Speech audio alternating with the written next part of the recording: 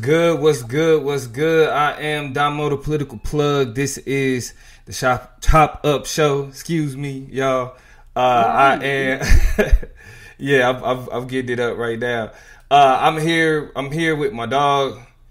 Y'all know who I'm always rocking with, Toya G. And I know it's kind of confusing. It's like, oh my God, it's a Tuesday and they here. Like, what's going on? What's happening? What's going on is Damo will be traveling. Yes, I referred to myself in third person. I'll be traveling this week. My oldest nephew is graduating from high school, so I'll be moving around this week to do that. But it's no way I can be, you know what I'm saying, going throughout the week without getting it in, having this chop up conversation with y'all, especially because of the conversation we're having and the importance of it. What's good with you, Toya? What's going on? Yeah, I'm feeling good. I don't know. I'm having some type of allergy thing. So if y'all see me over here cutting up sneezing, just know I've done that about 50 times in the last 2 hours or so, maybe more. So I'm fighting to hold on. But it's Gemini season. Shout out to all my twins out there. What's good? It's our time. Welcome. It's we love it. You know, it's Gemini. Ain't y'all crazy? Geminis are crazy, right? Y'all the ones that got the two different. Hey, you know what you should do? You should grow up.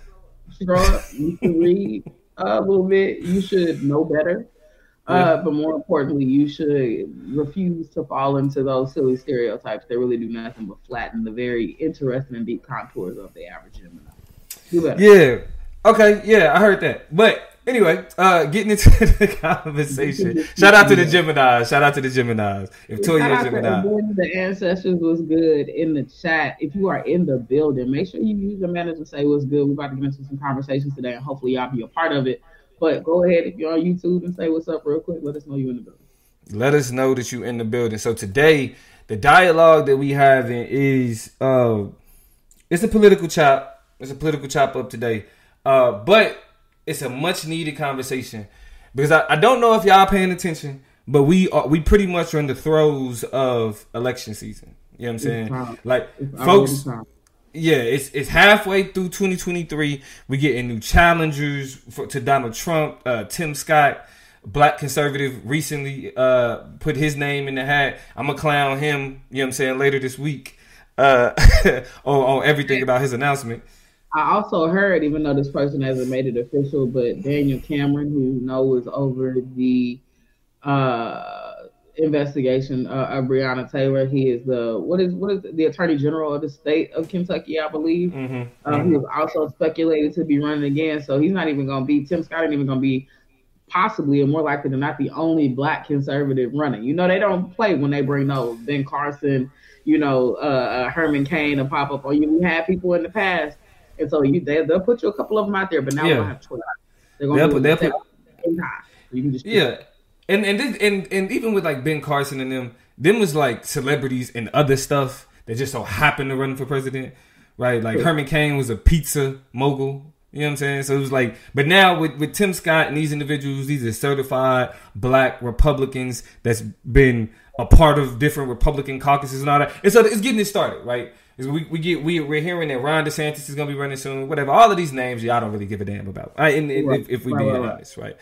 But as much as I know that y'all don't give a damn about these names, these people, and a lot of what they stand for, I know y'all like to talk politics, though. Y'all like to talk politics. Y'all like to have a conversation. You know what I'm saying? Y'all like to tap in. Toya, correct me if I'm wrong.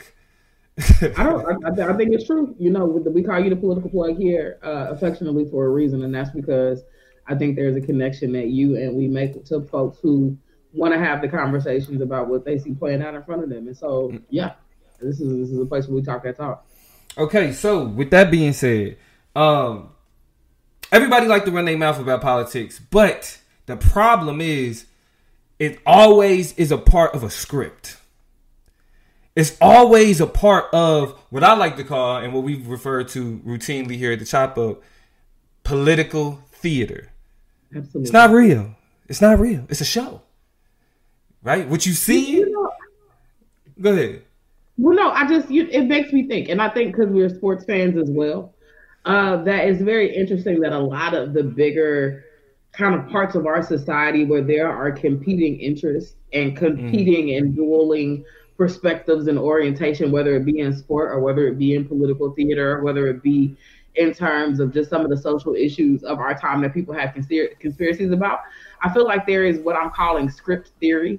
And it makes me wonder, just from an educator's perspective, like who, if anybody, is writing about the ways that us as humans cope with change, particularly between power, whether it be power on a field or on a court or in politics, because there is always this speculation that somebody's scripting this shit, right? Yeah. That there is a careful and intentional orchestration of the way this shit is playing out. And it is up to us. It's kind of like a game. It's like a video game where it's curated and designed to get you to a certain endpoint, but it's like, you see people along the way. Do you stop and talk to this character? Do you go and like, you know what I'm saying? I think it has a lot of different options and appendages to it. But, you know, script theory, which is specifically what you're talking about in terms of how we are seeing things play out very episodically, very formulaically, right? Following a schedule or a playbook or a formula that we can predict and see the pieces of. It's just always fascinating because I think that is how us as people try to rationalize and make sense of bullshit most of the time. But that's just my wheel spinning. No. Go back to what you were saying in terms of political theory. And but I think the point that you make is important is because it's how we rationalize it, how we make it make sense for us. Mm-hmm. The problem is we go with the simple shit. Right, we go with the thing that we can easily attach ourselves to. Like we talked about podcasts and trash TV a few days ago, but a part of the reason why people are drawn to trash TV is because it's like comfort food. Comfort food is usually not good for you, right? It just makes you feel good, right? What's the term I use to it? Empty calories. It's a lot you take in, but it's not of real substance, right? And so. What has frustrated me, and part of the reason why I became the political plug in the first place is study politics, is just when I'm hearing black people talk politics, it's always the same thing. It's the same rhetoric. It's the same script, right? It's a script to a terrible TV show, right? Mm-hmm. Terrible. Shouldn't be picked up at all, but for whatever reason, people love it. It's like Jersey Shore, right? Like no, it's no real script. It's a script, but the script is just like a concept. Like everybody just kind of follows. Like it looks like this, right?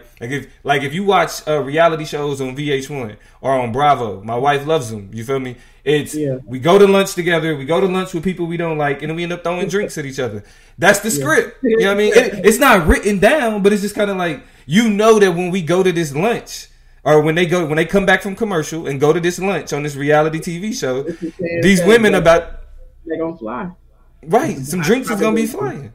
Right. Same thing the way we think about and have political dialogue. So what I'm gonna do today, and just like a lot of the conversations we have on the Chop Up, is these are the conversations that you're going to hear us have in the future, but pertaining to different aspects of kind of what we're talking about. But the things that I want to make sure that we ain't doing going into this election season, this is what I want to start with. Like beginning election season, this is the shit we need to leave alone. We're not doing this. And unfortunately, to get this conversation started, we gotta we got to start with kind of coming at a legend in the game. Now, I don't really like doing like celebrity conversation. I don't really like bringing celebrities because, you know, you never know who you're going to meet in the future. You feel me? And Ice Cube is somebody that I have a lot of respect for. Ice Cube kind of shaped how I understood the word nigga uniquely. You know what I mean? And what we understand conscious music to sound like, right? He was like a gangster rapper that kind of made conscious music a little bit. You feel me? So you can never take away from the legacy of Ice Cube. But unfortunately, what's been going on recently is the dialogue that Ice Cube is engaging in. Shout out to Chris MVP Harris if he's still in the chat. But the dialogue that Ice Cube has been mainly a part of as of the more recent elections it's left a lot to be desired. You know what I mean? Somebody who you know, back in the day we definitely felt like was ahead of the curve has now reached a point to where we like, I don't know if we should be, you know what I mean, you know, to that. So let's go ahead. I'm a play where Ice Cube is to a recent statement that Ice Cube made on a podcast that kind of re-sparked some of the controversy from things that he's actually done and said in the past. And so this is gonna help us kind of understand as we go into this election season We not doing this. We are not doing this. Now, Toya, what was your thoughts on Cube and the comments he made back then? I think that my problem with him, one of many, outside of like packaging, delivery, as a communication scholar, we care about those things. You just not really are getting people out on your side a whole lot. But some of the biggest issues I had was that it has been very, and I mean, I think even this week he has retweeted or started to tweet again about how Black people need to abandon the Democratic Party. The problem with that is we exist in a two-party system. So by nature, when you talk about how it is that we should undermine the Democratic Party, then that automatically means that you are presupposing that then we should look to the Republican Party for some type of fortress or help. You even double down on those things by your behaviors and how you brought and presented and talked about your plans with the Republican Party over the Democratic Party. And we can go back and forth about some of the reasons why he did what he did. He was questioned a whole lot about why he didn't really bring his plan to the Biden administration or to sit down with Kamala, Vice President Harris when he was invited to talk to her and a bunch of different things like that. But I think the worst parts about what Ice Cube is doing is that he is so laser focused on being critical of Democrats and Democratic politics and the way that they've undermined Black communities, is that he's pushing Black people toward Republican politics that have no likely interest or value in his mind. But he wants to kind of celebrate it as whoever's giving me the airtime. The thing about that is, and we'll get into some of these things, but it's just like, just because people are giving you the time of day and giving you a capacity and platform doesn't mean they're not tokenizing you and using you as an example of the ways that Black people are really on the side of the conservatives and their agenda don't speak to anything that's in our needs. But We'll get into that more. Let's go ahead and look at this clip of what Cube has recently said about politics. So this is Cube recently. Let's get it.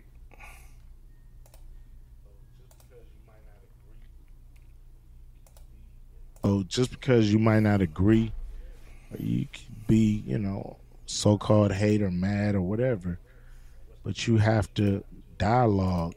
If not, Toya, what's the next step? So I first want to point out this, this ain't on the list. We're probably gonna talk about this on down the line, but this whole notion of we just disagree, like that. This isn't a question of just like simple disagreement, Q. Like, when we looking at the dangers and the policies, which we're going to discuss when it comes to Republicans, this is already how we have to kind of understand how, you getting a lot of this wrong, bro. It's a lot that you already don't understand, but let's let them finish though. Let's hear them out completely. You think there's like a stigma amongst like the African American community to like Republicans and stuff like that? I don't know what's going on in the African American community when it comes to that. You know what I mean? Like, Black people have supported Democrats, overwhelmingly for 50, 60 years. And nothing has changed. So something's got to change. Yeah. So the first thing I want to point out wrong with his response, because if y'all didn't hear, the interviewer asked, do you think that that the Black community pretty much has a bias or, feel a way about conservatives? For Cube to say he don't know what's going on with that, you don't know why Black people ain't really rocking with conservatives like that? Come on now. Like for whatever reason, for you to be involved in political dialogue, bro, you can't understand why. Like, you don't understand. You not hip to what's going on. You feel me? But what I want to focus on for today though, because that's for another conversation. But what I want to focus on for today is the whole end part, right? The Democrats, 50, 60 years, they ain't did nothing for Black people. Newsflash, people. Our government as a whole has failed Black people. It has been a collaborative effort. Right? This is not just that, this one group, but if the other one it don't work like that. In unison, they have been counterproductive. You are a damn fool if you believe that Democrats not doing anything for Black people deserves more conversation than Republicans are actively working to undermine rights, opportunity, and access for Black people. You out of your mind. completely ignoring the fact that over the last 50 or 60 years, there's not like there's been one singular party in control that Democrats have consistently shown up for. I'm sorry, black people have consistently shown up and voted for. No, there have been Republicans who have had their turn, have their chance in the chair to really equalize things, to show that they're not the party that their reputation has preceded them as. And they've done literally none of those things. George W. Bush got 2 terms back to back, 8 whole years, and all he did was look at Louisiana and give a big middle finger up, not a big thumbs up, but a big middle finger up, 2 of them, to that entire state at a time of calamity. Right? When you look at Donald Trump and what he's done and the types of protections that they make, a lot of people want to argue that he was the best president for black people and this and that, but no, there is actually information to the contrary, so much so that he's not even in office, but a lot of the ideologies that he has allowed to exist are wreaking havoc on the presence of black people and their roles politically, socially, in DEI spaces, in classroom spaces around this country. So his impact is still reverberating. Not only did he not do anything for black people, he did a lot of things for black people. Yeah.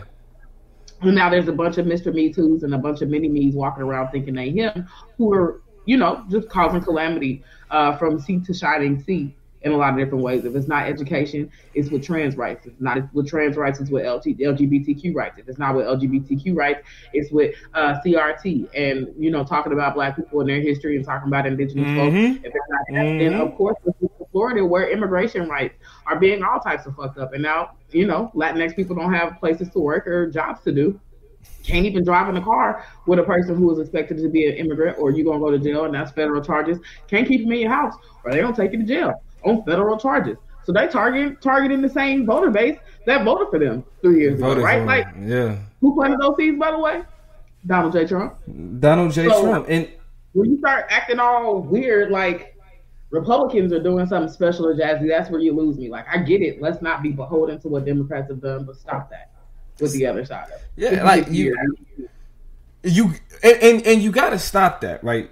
Primarily because as we speak, 44 states with conservative-driven legislators have introduced legislation geared at banning critical race theory and wokeness. 44 states. That's most of the union, people. It's only, how many states is it? 50 of them, and then Guam and Puerto Rico. 50 of them, 44 of them have introduced legislation to geared at banning CRT and wokeness. But here's the kicker. Since most of the opponents of those two concepts can't clearly articulate a sentence describing what they are, it is safe to say that they are really just banning black history. Yep. And banning calling out racism. That's it. So, again, when you come to me with that, but what have Democrats done bullshit, you deserve to be shunned. You deserve to be booed. That is not relevant conversation for intelligent black political dialogue. Not at all. Period. And should be ignored in intelligent black political dialogue. We ain't doing it in 2023. If you pop up with the but them, I'm not taking you serious. We are no longer having respectful conversation moving forward with that type of with that type of approach. And I want to make sure that when right before you move to your next point, just that when we talk about celebrities, we don't just want to pick on Q because he wasn't the only one, right? Dr. Luke was out there making weird ass, statements and really stating his opinion on shit that it just was not moving or mobilizing the conversation. And I think a lot of people started in different ways and I think through the pandemic and a lot of other social issues, you start to see these celebrities that start speaking out of turn. And it's a fine line because we're not saying just stay in the booth or just play your instrument or just, play your sport of choice. But it's a lot of people having these conversations around you that would be more helpful if you jump behind them and get all of our support and stuff like that and the visibility that you have on your platform to get it to them because they've been doing the work longer and more strategically in ways that make more sense. So it's just, to celebrities, bro, just use your power wisely. Use your influence wisely. Quit taking up space and wasting time when you could really be clicking and doing some stuff because we don't believe you. When you talk, we do not believe you. And I also think that that's actually perfectly leads us into our next point. The second thing that we're not doing in 2024, we're getting this started in the beginning of this election season. We are no longer being lectured to and giving advice to about voting and elections from celebrities. It's not happening. Like, and again, we're not picking on Q, but we want to use him as an example. Like, before we get into this nonsense and it kind of start the same way and go the same way it always go, right? Because the reason why you have a script is so it goes the way that it always goes, right? Exactly. So we are using examples of his, but again, we're not picking on Cube, right? But this is where Cube lapsed. This was a shortcoming of his in this understanding to where when we're like literally having this conversation is more so a learning opportunity. It's a learning opportunity for us and Q, right? Well, I mean, not for me because I'm and you and I told you we doing the teaching, but for us, for y'all and for Q, it's a learning opportunity for why we need to reapproach 2024 in different ways than we've done in 2020, 2016, and etc. Let's line this up real quick.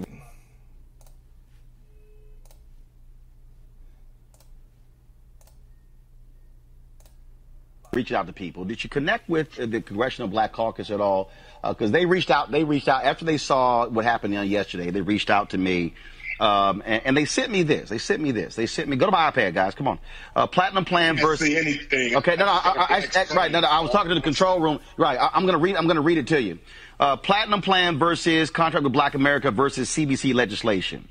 You call for your CBWA calls for ending qualified immunity, banning chokeholds, and elimination of no-knock warrants. The CBC says all of that is included in the George Floyd Justice and Policing Act, but it hasn't been enacted by the folks there in Congress. I mentioned Juneteenth, the federal holiday.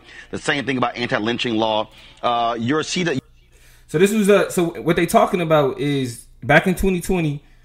Cube introduced his what he called I guess the CBC. You know what I'm saying?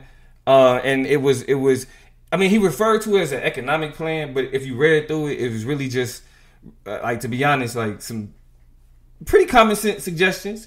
You know what I mean? That like things that have already kind of been what's being pointed out here, or it was the CBWA, the Congressional Black Caucus. At this point, is telling Cube like, "Hey, bro, we've actually already introduced these things. We got you, man." Right? Like these are things that we've already kind of put into place. So what it is that you're asking for, right? While you talking about like, you know, don't rock with Democrats and everything else, what you asking for, we already doing in a way, right? And so what we playing here is this is Q's response to, you know, really being told, bro, like, we doing this. So let's continue. Right. Your contract calls for baby bonds of $1,000 for all new babies. The CBC says that's in their CBC's Jobs and Justice Act. You proposed a plan for neo-reconstruction. The CBC said we gave President Trump a 125-page detailed plan to do this in 2017. 4 years later, we've seen nothing. And according to the CBC, and I want you to respond to this here, according to the CBC, you propose a one-time interest-free home loan for qualified Black Americans. The CBC says, quote, this plan only addresses access to a loan for certain Black people. It does not address necessary relief provisions to prevent foreclosures and expand forbearance for homeowners. But the CBC Jobs and Justice Act does. And so what the Congressional Black Caucus says is the things that you're saying that these things have not been done, have not been focused on, they say, it has been done. It's literally in our bills. They were passed by the House, but ignored by the Senate. The Black Census Project that Alicia was working on, they dropped in 2019. She's saying they have been working on those things. And so just your response to that was, especially with the CBC saying, no, it's actually in our bills that have been passed. But they were passed by the House, but ignored by the Senate. My thing is keep up the good work. Keep going at it. You know, we got to get it passed. Think about that, people. Yeah. Keep up the good work, you said. Let's be clear here. Q came out saying Democrats ain't been doing nothing. I'm putting out this plan. Black Democrats respond by saying, yo, we've actually been introducing this stuff. And the conservatives that you sitting down talking with have ignored it and actually made sure that it didn't get over into the Senate where it could actually become legislation. His response isn't to be like, okay, Well, maybe I'm going to retract my criticism about not anything changing, right? Let me retract my criticism of the way things have been operating now and develop a better understanding about what y'all doing currently. No, that wasn't that wasn't the script tells you we'll keep up the good work. Cube, if we go with your narrative, they're not doing no good work. Exactly, man. I think, I think it's admirable for these cultural leaders, for these celebrities, for these kind of, advocates of Black community because they benefit the most from Black community. I think it's great that they are trying to use their power intelligently. I think, though, that they have to you got to be with the evolution of the game, right? The stakes are higher because the way Republicans have had all the power they have and Black people have not seen the benefits of the different decision making, is that it's not happening at the top level of politics anymore. It's happening at the level of legislation of the House and of the Senate. So you got to know how government works in order to be able to really get in there and finagle and get behind certain candidates, right? This is why, for example, Killer Mike gets a lot of attention during these midterm elections, right? And that is because still getting a lot of attention too. He's still on that same nonsense. He's still on it. Exactly, because he attaches himself to local races in his particular area of the community because he knows he's around a bunch of Black people that represent a particular voting block, and he wants to be a part of the action, not just when presidential races come around, but all up in the middle in the juicy parts where it really does matter. And so he is keenly, albeit we don't always agree with his perspective and his approaches to it, but he's always there in the mix. People have had to ask the question, who the hell elected Killer Mike, the voter and the representative of Black people? I've been beating his chest real hard about what he think niggas need. And he getting a lot wrong. He getting a lot wrong. But at the same time, he's in the mix, in the right conversations. He just happens to be saying some of the wrong things. You know what I'm saying? So I feel like that's what's missing is from Cube's dynamic that makes him not persuasive to people who really know how politics works, is that my nigga, like, it's already people you should be jumping behind, who are having these conversations. And you are international recording artists. You can go state to state and encourage and rally up different people to connect to certain people who represent the politics that you want. But that demands that you put an extra link in the chain of your work. That means you can't just jump on Twitter, jump on Instagram, cut on live and just start saying shit. You have to be knowledgeable about the independent and small cracks and crevices of how politics are happening on a more close level. And that's harder work than just being like, man, y'all want to elect the same ass president. In a lot of ways, the president does not matter because it doesn't matter what party the president is. If there is no continuity in the House and in the Senate, who gives a shit who's at the top? It's right now. That is correct. That is correct. And it's also important to know when we talk about doing the work, right? Doing the work ain't just like philanthropy, because we know with the nonprofit industrial complex, all philanthropy really comes back to you anyway. So it's not really like philanthropy in the United States, where money is not very altruistic because you get that money back, right? In what you don't have to pay in taxes. You feel me? So the issue is that when we talk about doing the work to celebrities, we're talking about reading, research, right? Like really being tapped into the community and the demands of the community. Remember, the first clip we played is when he was like, well, I don't know what's going on with the Black community and Republicans. Then why are you speaking on our relationship with Democrats? Right? That means that your political education is incomplete.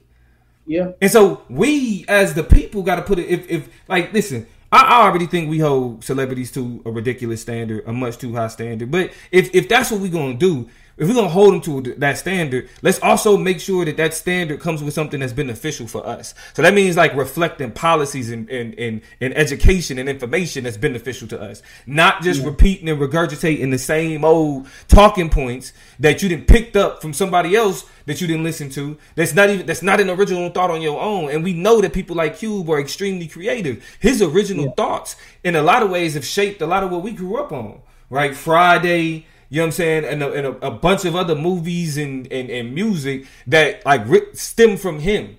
But then all of a sudden, right? Friday, Players Club. What else we got? Are we there yet? Cube is a creative genius. Anaconda, like just all types of beautiful things. I just wanted to give a shout out to the projects that I did appreciate, and he sounds like my brother. It's really weird. I mean, but that's what I'm saying. We respect Cube. We got love for Cube. But if you gonna get into this arena, you gotta do the work. Like you don't want like Cube as much as he is involved with when it comes to music and when it comes to movies, you know what it's like when somebody come into your arena not knowing what the hell they talking about. Like, you know what that's like. And so that's why we need to put the onus on our celebrities, the people that we respect, the people that have our hearts, minds, and spirits, right? Because of their art. We got to put it on them to be like, if you jumping over into this into this pool, make sure you fully equipped. I mean, but in the same ways, we got to realize and recognize too, in the same ways we criticize, politicians for being detached from real life and how real shit goes. To a certain extent, these celebrities are detached from the real needs and the real conversations of what's happening in the hood too, bro. When you have a certain level of conversations, you double back, you stay connected, but you often have a perspective of how the hood is working and how politics are moving and how conversations are happening on a day-to-day, like, nigga level from when you live that life. But these things are constantly changing. There's constantly kind of hands in the turn and the winding chain moving things along that you're missing out on. It's a whole lot of celebrities out there. The same way you ask, Donald Trump, I think, got asked about how much a carton of milk costs or something like that and said something ridiculous back when he was president. It's the same way you'll ask some of these fools how much is eggs, how much is milk, how much is toilet paper, how much is gas. They don't got a good answer for you about that shit either, right? So they are attempting to use their powers for good instead of evil, which again is commendable, but it ends up cycling through and doing some of the same most problematic things, which means when it's all said and done, you undermine the political capital. This is another debate term or phrase that I want to make sure we're familiar with. Political capital means the kind of value you have and influence you can peddle. Influence you can have in certain spaces, right? You only get a finite amount of political capital before people start taking you serious. So when, Ice Cube makes space for himself and pulls up to the mic like I got some shit to say, cool. But you start burning the political capital that entertainers and black leaders, from kind of cultural perspectives have when you elbow your way into the conversation and they really talk about shit. Because it's like, now here goes one of these rappers thinking they know everything, right? And that makes it 10 times harder to bridge the gap between people who are out here singing songs and telling stories and creating the imagery for a lot of black folks' lived realities, and those people pushing the buttons, making the decisions who are even that much more further away from them. You don't do anything to bridge that gap, my nigga. You make it further. You make it brighter, and now you got all of them saying, we got it. You can take it from here. No, have a seat. That's what you create. So the last one before we get into this the next part of this political chop tonight is one that we kind of briefly touched on, but I want to make sure we understand what's going on. So for the second one, what we're not doing in 2024, we are not being lectured, taught, or anything from celebrities on this political shit, especially if they have not shown or displayed a level of understanding that is productive for the dialogue. Period. It's not happening. We're not doing it. But going into this last one is it's really, I won't say, I'll say it's just as important as the others, but it is also the more strategic understanding and the more strategic aspect of it, right? This is one that like again, like I said, Toya touched on. I touched on it a little bit, but we really about to get a full understanding of what goes wrong here. Let me get this pulled up.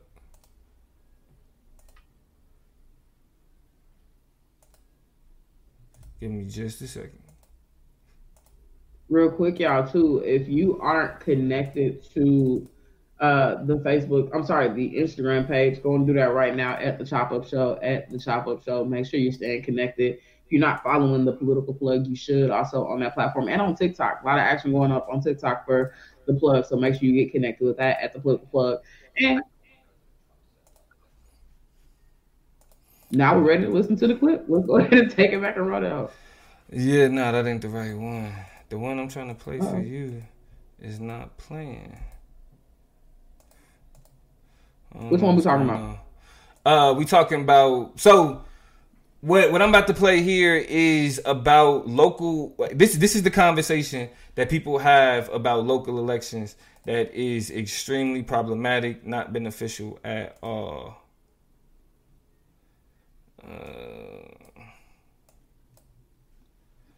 Let's get it. Black people in America that voted for Biden, are you paying attention? He opened up the borders. Now they raising the rent all of a sudden. They raising the rent everywhere. And some places where you was not charged for water, now you're charged for water. And some places where you wasn't charged for the trash tax, now you're being charged for that. They're low-key buying us out, man. They're low-key buying us out, man. Or they call that gentrification. But all right, so what this brother's complaining about, he's complaining about rent. He's complaining about trash tax, right? He's complaining about water, his water bill. Rent, trash tax, and water bill. And if y'all look at the title of the video, attention blacks who voted for Biden. Again, let me articulate what he's mad about when we talking about Biden. Rent being too high. Yeah. Trash, your trash bill being too high, and your water bill being too high. My God. None of that got shit to do with Biden. So y'all know what we not doing this year? We are not obsessing over presidential elections, specifically over things that ain't got shit to do with the presidential election.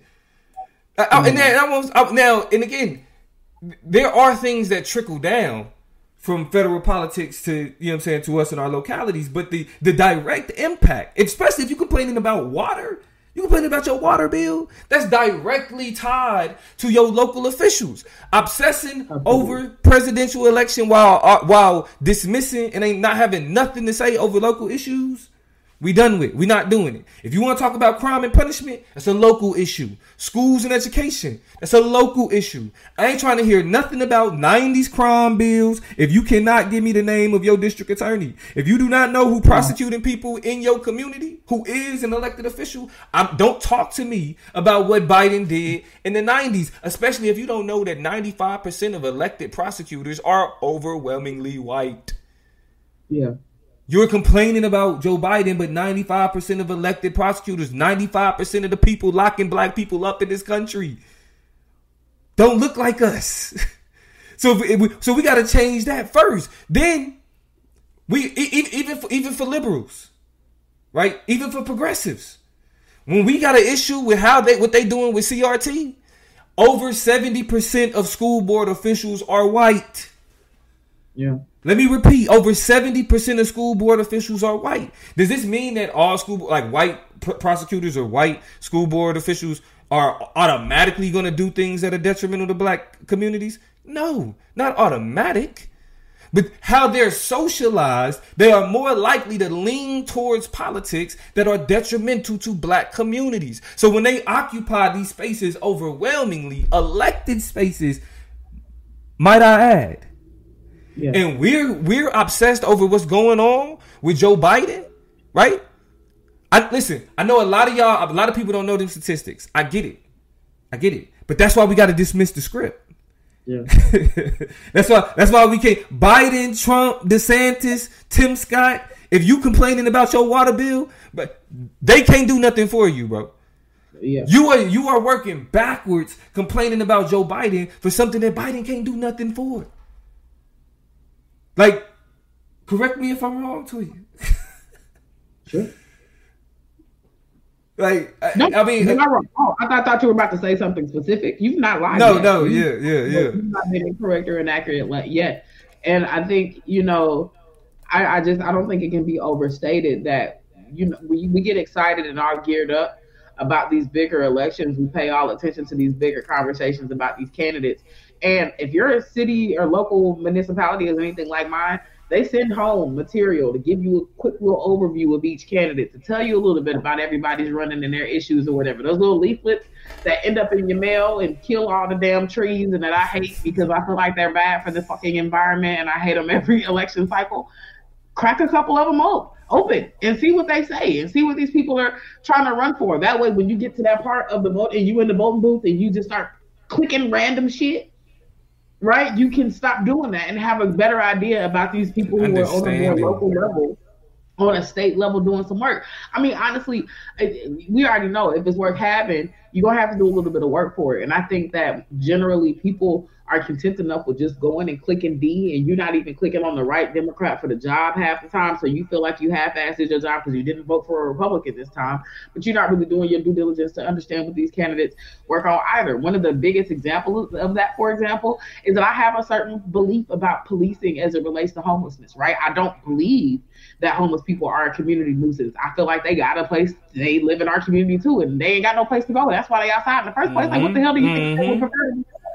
Right? So we're not going to treat them and criminalize them. But I have a lot of Democrats that are trying to toe that line here in Orange County. So they want to be tough on crime, but also acknowledge that there's a homelessness issue. I'm not impressed that you are able to see what I see in the fact that there is a homelessness crisis that needs to be responded to. So I'm glad that's on your list of shit to deal with, but the way you want to deal with it, I don't agree with. So I'm not going to vote for you. I'm going to vote for somebody else who both recognizes that homelessness is a problem and an issue, but also reconciles what's happening with the economy, along with the addiction issue that we have, along with, you know, pathways and programs and things like that that are suitable responses. It's nuance. What I've just described to you is nuance. And we have to do better. We have to do the middle parts. We have to do the pieces in between and get ourselves politically educated if voting is going to be the option for you. If you're not going to vote, and we have this conversation every year, have a reason why, and be doing something outside of voting and participating if that's going to be your language and your approach. But bottom line, we're going to have to increase what we know, right? So that we're not walking around knowing who our sheriff is. You don't know the name of your sheriff, but you all up in the mix in terms that it can name all 10 candidates on the Republican side, not fire for the Democrats. Something's wrong with that. It's a huge problem. It's a huge problem. So to wrap up this part of today's show, let's be clear. This is what we're not doing going into 2024 election. First, we are not having bullshit conversations about Democrats. I don't care. I don't care. If you ask me what have Democrats done for black people, I'm gonna tell you, shut up talking to me. Move on.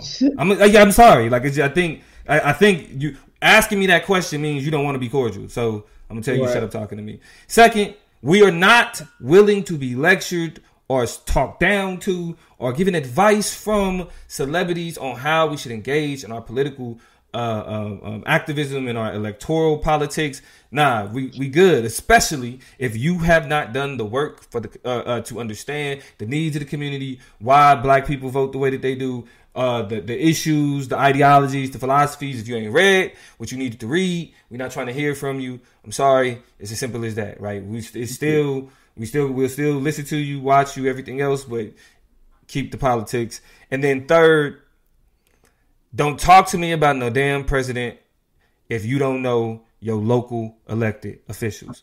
Don't talk to me about no damn president if you can't tell me your mayor, city council, district attorney, none of all those elected local individuals. If we can't have a conversation about them, I don't want to talk to you about Biden. Don't talk to me about Biden. You shouldn't talk to them about Biden. You shouldn't have a conversation with them either if they cannot talk to you about the politics of your community. It's really that simple, right? Yep. It's for too long we've gone by this same script, and we still gonna hear it, right? That's not gonna change. The script is still gonna be the script. We still gonna hear it, right? But what we need to understand is that we are evolving past that.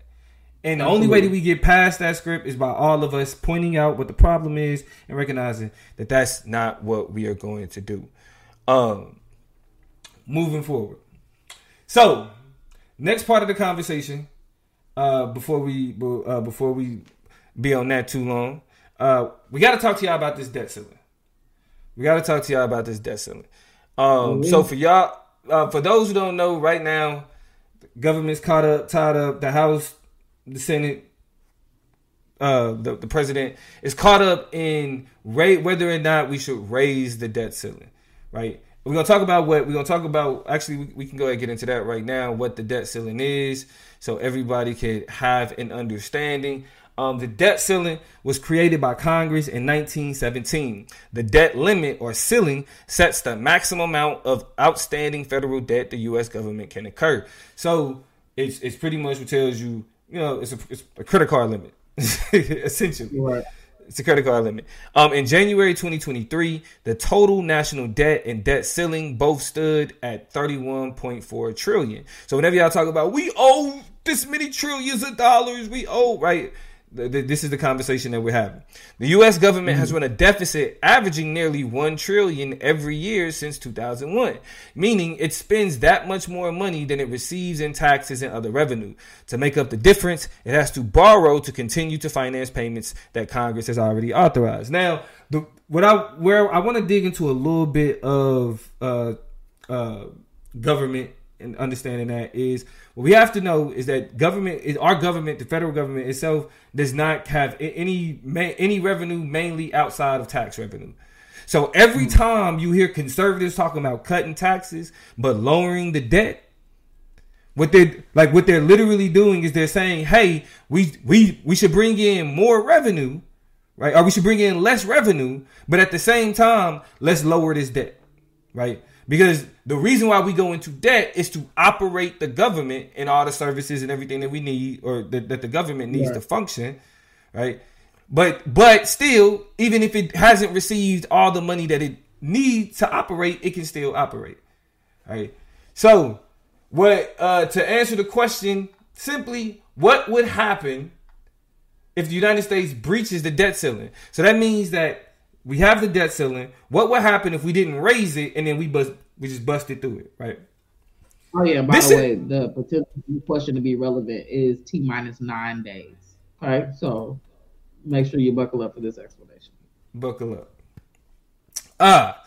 Now, hey, and to be honest, this should make y'all feel better, right? Because y'all know everybody be like, I'm debt free. No, you're not. Because the dollar that you use to be debt free is in debt. You know what I'm saying? Do not feel bad about your credit score because and your credit card bills, because the United States keeps a running tab of $1 trillion. All right. So y'all should you should feel good about, your credit card limit. But what would be the consequences if the United States breached the debt ceiling or didn't raise it, and then we still went over that?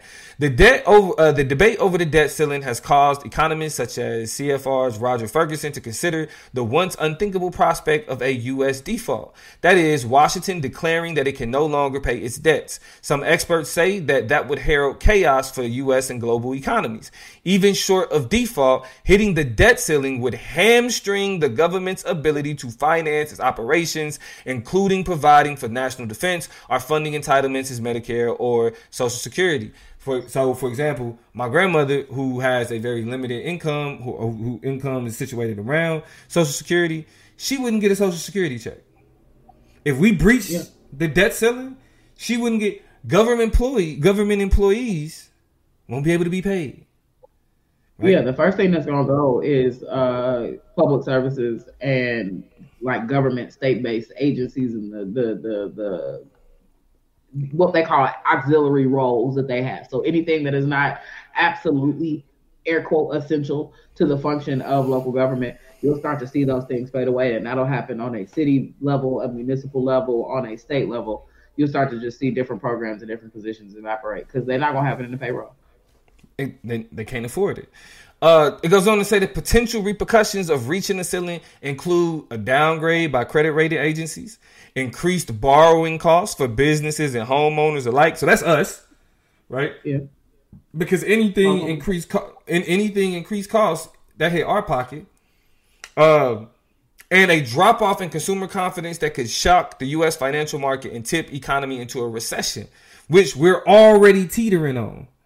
Right, we already were teetering on. So, now we explaining this because we're gonna talk about the way that they're currently treating this conversation, like the games that they playing with these type of serious consequences. It says Goldman Sachs economists have estimated that a breach of the debt ceiling would immediately halt about 1/10 of the U.S. economic activity.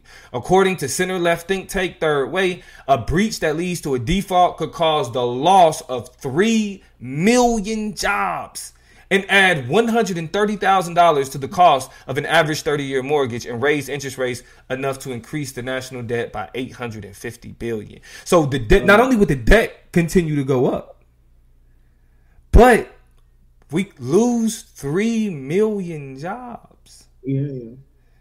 Okay.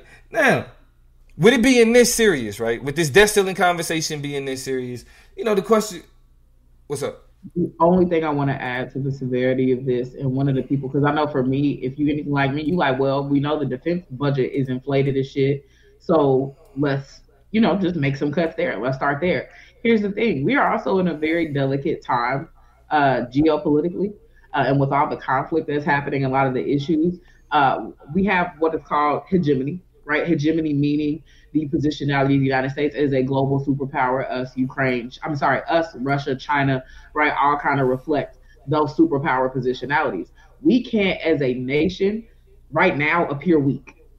Right. We're already struggling to do that just in terms of our economy and the reverberation it's having globally. But if we start taking money away from our military, that signals that us as a hegemonic power are not nearly as strong, or that we don't have the same investment in our defense techniques and strategies as we would. So it is a question of national security at this point for them to take money away, especially in this urgent moment, right? They will have to slowly siphon money out of the military budget to not cause alarm to other military actors globally, and signal to them that there is some instability with the United States. Like, to be the laughing stock of the country would be to say, the United States can't pay its soldiers, right? So there is a very delicate position in the state and our military has been put in to make sure that the optics of what we do with our military have to be pristine and very crisp, so that it doesn't seem like we have any cracks in the structure from that perspective, because we're already very vulnerable in terms of us acting fiscally as actors, right? Our decisions here have already caused international banks to start to shut down. We've already started to have global impacts and influences on the world economy. So we can't start fucking with the military right now, or that can signal some things that can undermine national security. Just want to put that out there, because if you're like me, you like, fuck the military and give me that money. Don't work like that.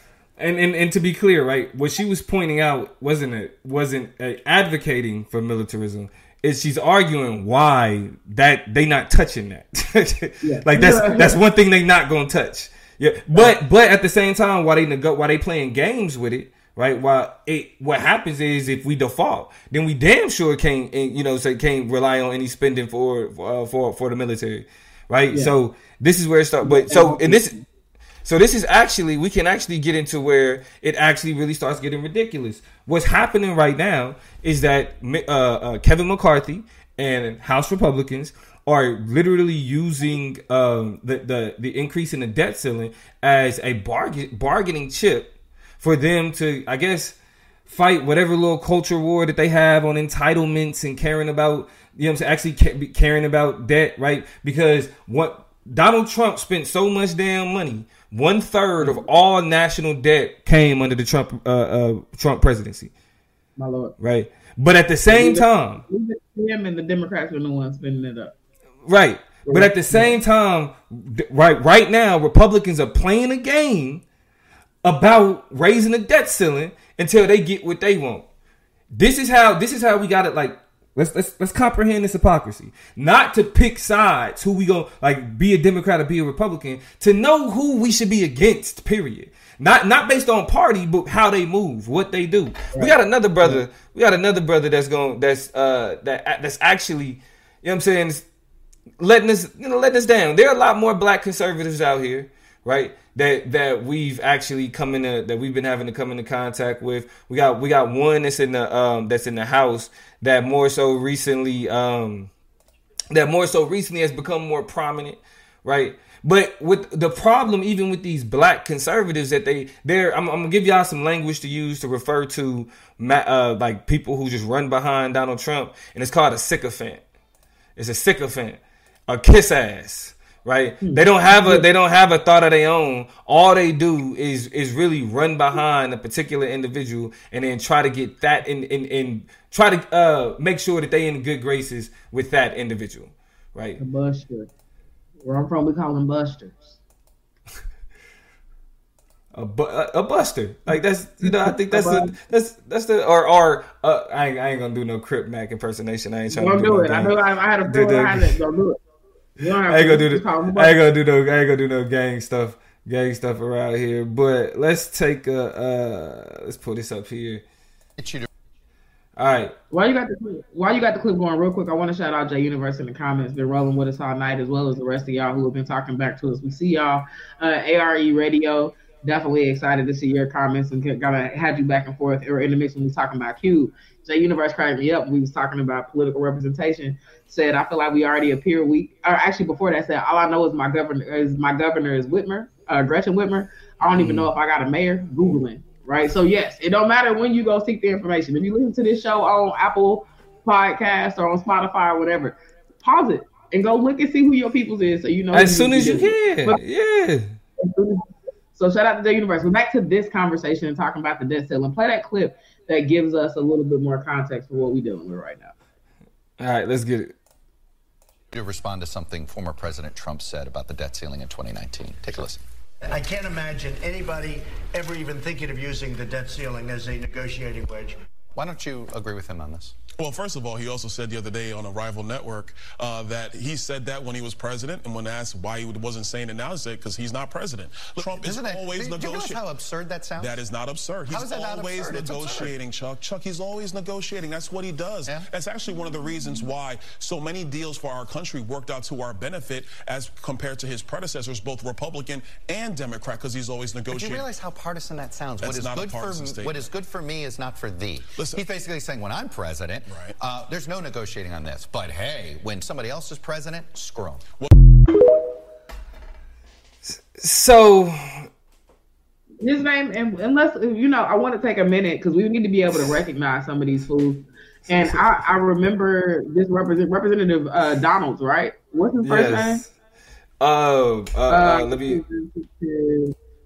I'm putting it. Byron Donalds. Byron, yes, Byron Donalds is his name. He don't make me nervous, but he kind of throws me off as that. Remember we used to be like, we'd be like, they all got that look. Black conservatives all got that. All got that. You can always tell by the hair. You can always tell by the hair. This nigga got the edge up. Got that crisp edge up. He got the beard connecting everything. You know what I'm saying? Got a nice little smile. And behind all of that, he be on a whole bunch of bullshit, y'all. I done seen him in a couple different conversations. Being on some foolery. So don't fall for it. You know what I'm saying? Pay more attention to him.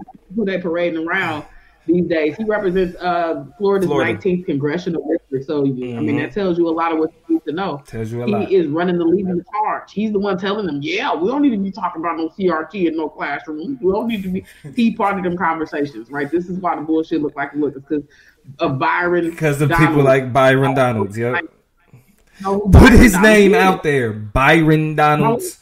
He's not an ally. All skin folk ain't kinfolk. All skin folk ain't kinfolk. Playing games, right? Like he is with this whole kind of finagling of Donald Trump's perspective on the debt ceiling being a bargaining chip or a negotiating chip or not. In some instances it can be, in other instances it shouldn't be. And another example of these conservative contradictions. But how are we doing politics in 2023? You feel me? How you know how we looking the past, look at history and be like, damn, how did all of these people be okay with this? How could why are we reading about this instance in history instead of hearing about a bunch of people that came together and said, nah, this ain't okay, right? And what makes it even more frustrating, and this is why we start in the election season today. Right, this is the political plug, Toya G, chop up show, election season kickoff. We doing it right now. Niggas like Byron Donald, niggas like Tim Scott, ops, right? Period. Get them up out of here. I don't care about party. Any politician is gonna get up and tell you that the nigga I'm running behind, whatever he say goes. If he say one thing and tomorrow he say something different, because I kiss his ass, he right regardless. Democrat or Republican, fuck them. We don't need that type of politics. We don't need those types of people, right? Because it's again, they are more willing to run behind Donald Trump and kiss his ass than actually look like they have any shred of integrity. That's a problem.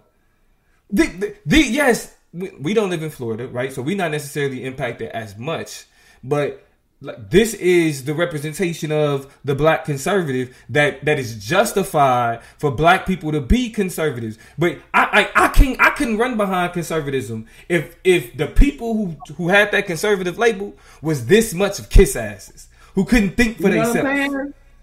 And that's what I think under the guise of freedom and coming out of the shadows, they become some of the worst examples of what but black conservatives around the country are going to end up doing, because they're going to link and hitch their wagon onto some bullshit that's going to be the beginning pieces of the crumbling of what's happening in their state. And the only explanation of it is going to be the party has won again in their tantalization of black conservatives that are able to feed into their agenda to make their agenda seem more appealing to a demographic it does not appeal to. It is all optics. It is all bullshit. It is kick-a-cap. Okay?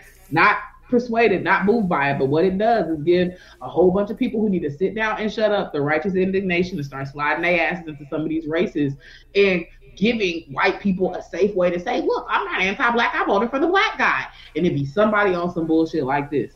They are not critical thinkers.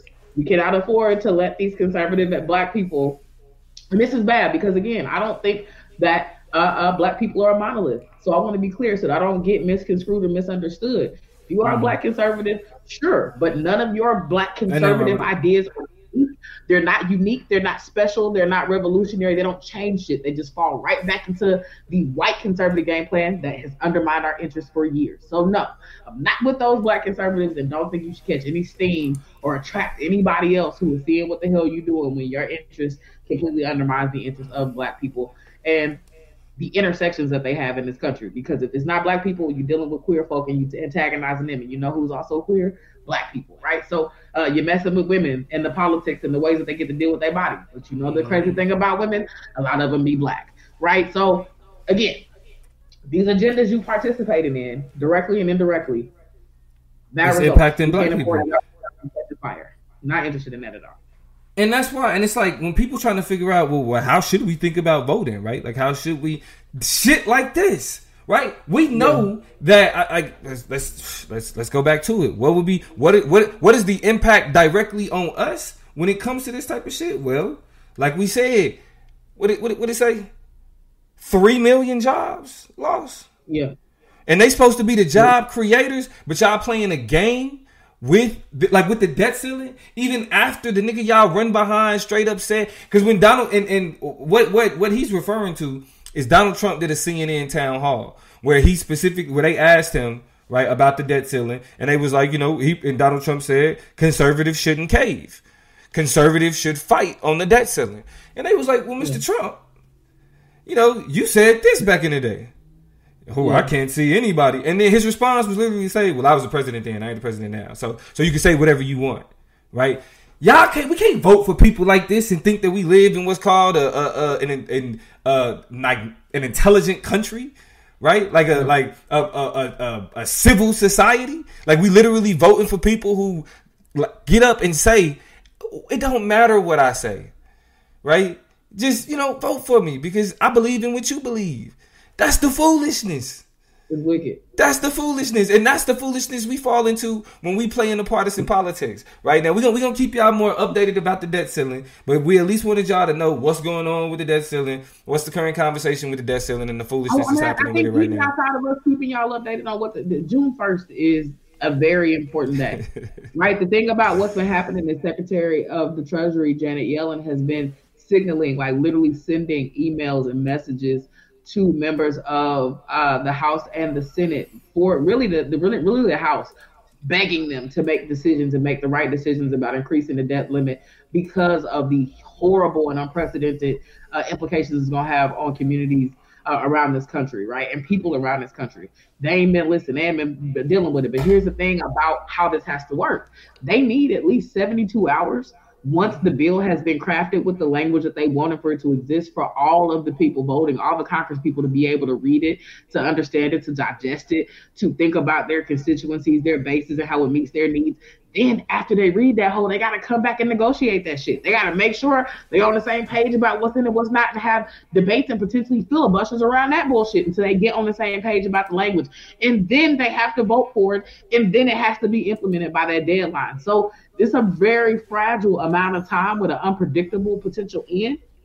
And if there can be no agreement and they can't even get to the table to start having conversations about this shit now, we're going to run out of time, even if they do try to throw something out there by the end of this week. So this is a day-by-day, time-sensitive thing. So don't even wait for us to come back and talk to y'all about it, because y'all need to figure it out. One last thing I'll say about this before we go to our last chopping and be done with our last piece of our conversation to be done for the night is you might be wondering, well, if it's such a big deal, why the president can't just jump in? Why you can't just evoke the 14th Amendment and go ahead and fix it that way? Because if the debt ceiling is so big, he's the president, he can do whatever. Here's the thing about the 14th Amendment. Whenever you sign or use executive order, keep in mind, and let's look at the student loan debt, right, that we were supposed to get fixed, that was kind of pushed through executive order. What happens? Then they can just call that shit up in court. They can sue. And then it gets caught up in court, and now we're not moving forward at all. Y'all remember last time we heard anything about getting anything off our student loans? That shit is held up in court right now. They haven't figured it out, and they are potentially going to win that court battle because now there's more time for more people to sift through it and be a part of blocking it and shit like that. So that's why the president can't just come in and fix it. It has to be done and determined through these channels, or we end up going nowhere fast in the same terrible, dire straits of situations we explained above. So pay attention to what's happening by June the 1, because we could be very much talking to y'all from a recession in about a month. I thought about today, like, bro, I could turn 34 in a recession. Like, what type of shit is this? This is nonsense. So this last chop we getting into really is just like a quick FYI, just kind of put y'all up on game. Donnell actually put us up on game. Shout out to Donnell in the chat. Put us up on game on this issue, but this is definitely something y'all should know about as well, and something we'll be digging more into in the coming weeks as more information comes out. But right now, what's happening is ProPublica, which is the website that actually broke down, or the group, Watchdog group, that broke down what was going on with what's his name, Clarence Thomas, and exposed a lot of his wrongdoings, have recently reported that Rep. James Clyburn has actually been working against the interest of his Democratic colleagues in order to make sure he maintains his own power. What this is speaking to is a ProPublica kind of got a hold of some information about a secret meeting back in 2021 between the Chief of Staff of South Carolina's Senate Judiciary Committee, Dalton Tresvant, and a key aide to Rep. Clyburn in South Carolina. What this had to do with is, y'all see this map here. This is a map that the Democrat Jim Clyburn actually worked with conservatives to put together, that actually hindered the ability for black voters, right? He gerrymandered. He gerrymandered in a way that hindered the. Go ahead. Well, no.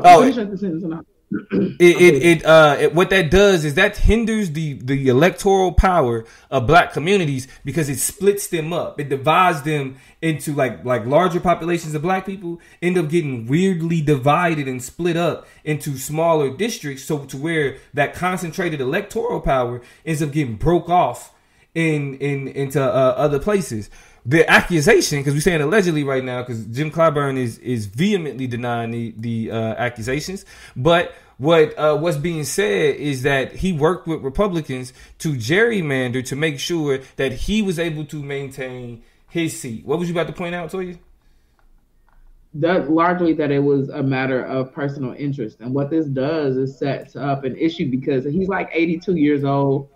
Another example of potentially the older generations trying to hold on to power so much so that it undermines the interests of their entire party or of the people that their decisions affect.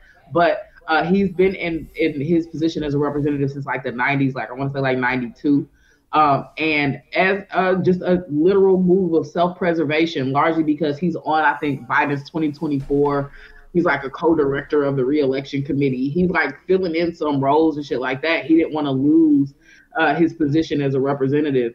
And so again, in bed with people have no interest. And now these types of decisions, these type of gerrymandering through redistricting has the ability to affect generations now, because the tug and pull, the push and pull of what this districting looks like, especially in a time of voter exclusion, means that he is potentially setting up worlds where, because what happened was all the black people are in his district and a lot of affluent white people are out of it, then now they've taken their voting power and can put all their eggs in the basket to vote for all affluent white South Carolinian representatives. It's very important to understand he is the only black Democratic representative out of that entire state, right? The state of South Carolina is 68% white. Right, so his district literally houses all of the black people, which means there is no stratification of any of that black collective power or the type of dynamic candidacies that can come out of it and challenge some of these seats over the next year, how many ever years to come, right? So these types of decisions have, again, decades worth, generational worth implications on the decisions that are made in states like South Carolina. And it's pretty much to back up what Toya is saying, I keep saying pro-Republica, but ProPublica points out in a report that the resulting map finalized in January 2022 made Clyburn's lock on power stronger than it might have been otherwise. A House representative seat that Democrats had held as recently as 2018 will become even more solid for the incumbent Republican. This came at a cost. Democrats now have virtually no shot of winning any congressional seat in South Carolina other than Clyburn's state political leaders on both sides of the aisle say. So now pretty much South Carolina has a black seat, a black district. It's official. It's not even, now it's not a question of, like black people around the state. No, you pretty much been hamstrung. Like your electoral power, if you're a black person, has been severely limited if you don't live in Clyburn's district. You're not going to be able to vote for a black person, let alone a Democrat, but definitely not a black person, right? In the state of South Carolina, because Clyburn allegedly wanted to make sure that his seat, his position was locked in. We need term limits. We gotta have them. I mean, because this is what happens when you don't. You have politicians that are willing to work, to do things to make sure that they stay in power for as long as they have. We're not going to keep y'all too much longer. We just want to touch on some more parts of this, but we're going to, as more information comes in, we definitely going to have that information available. ProPublica points out also that as others attacked the Republican redistricting as an illegal racial gerrymandering, which it is, Clyburn said nothing publicly. His role throughout the redistricting process has remained out of the public view, and he has denied any involvement in state legislative decisions. And while it's been clear that Clyburn has been a key participant in past state redistricting, the extent of his role in 2021 negotiations has not been previously examined. This account draws on public records, hundreds of pages of legal filings, and interviews with dozens of South Carolina lawmakers and political experts from both sides. Now, the last thing I want to point out, as we start to wrap this up and get final thoughts on Clyburn's allegedly crooked ass, South Carolina's 2021 redistricting. Right. But so, what I want to point out is that South Carolina's 2021 redistricting is now being challenged in federal courts by the NAACP. The organization contends that Republicans deliberately moved black voters in the Clyburn's district to solidify their party's hold on the neighboring swing district, the first district, right? So what Clyburn was allegedly involved in now got to go to court because it's that obvious. It's literally that obvious that the way that Republicans drew up that district was to limit the electoral power. Now, that what they meant by that swing district, the first, that meant that the way that district was originally set up, that first district was originally set up, that it was like split, right? You had black people and Democrats as well as whites and conservatives in that first district. What they've done to that first district has now made it to where those black people are in Clyburn's district. Right, they split up that district to a degree to where black people are no longer are like pretty much no longer have any electoral influence in the first district in South Carolina. So that's where we at right now with Jim Clyburn. Now, again, all of this is alleged, right? It's more information. It's more information that's supposed to come out, right? But until it does, these accusations, they don't look good. They don't look good. All. I mean, and you already old, bro, and you coming off as super untrustworthy. You about to lose the same black people who you tried to gather together to rally around to vote for you. I would hope. I don't really know about it's a red state, you know what I'm saying? So the voting tendencies already are uphill battle, but now you have created a world where people find out that you've been playing patty cake with them. They're not finna be trying to support your ass to continue the job that you took up space to take in the first place. You know what I'm saying? So, Hey, stupid game, stupid prizes, especially if what seems to be true comes out as actually so. So, with that being said, we definitely appreciate y'all joining us. I know we kind of caught y'all by surprise. I look forward to everybody that's able to join the conversation, both on the podcast and on the playback. What's up, Toya? Hey, just like Donnell did, sliding us that story and that conversation that we end up taking and running with, please do the same thing. Go follow us on IG right now so that you can be dropping different articles, different conversations that you feel like are interesting that we can take a look at. Because, put stuff on our radar. We don't know about everything, but we definitely want to talk about stuff y'all care about too. So do that. Go and follow us right now at the Chop Up Show, at the Chop Up Show, at the Chop Up Show. So you can stay connected at the Political Plug, at Toya G, ToyuhGee. Tap in with us. Man, with that being said, we're going to go ahead and let y'all call it a night. We're going to get it in. We will see y'all next week. Peace.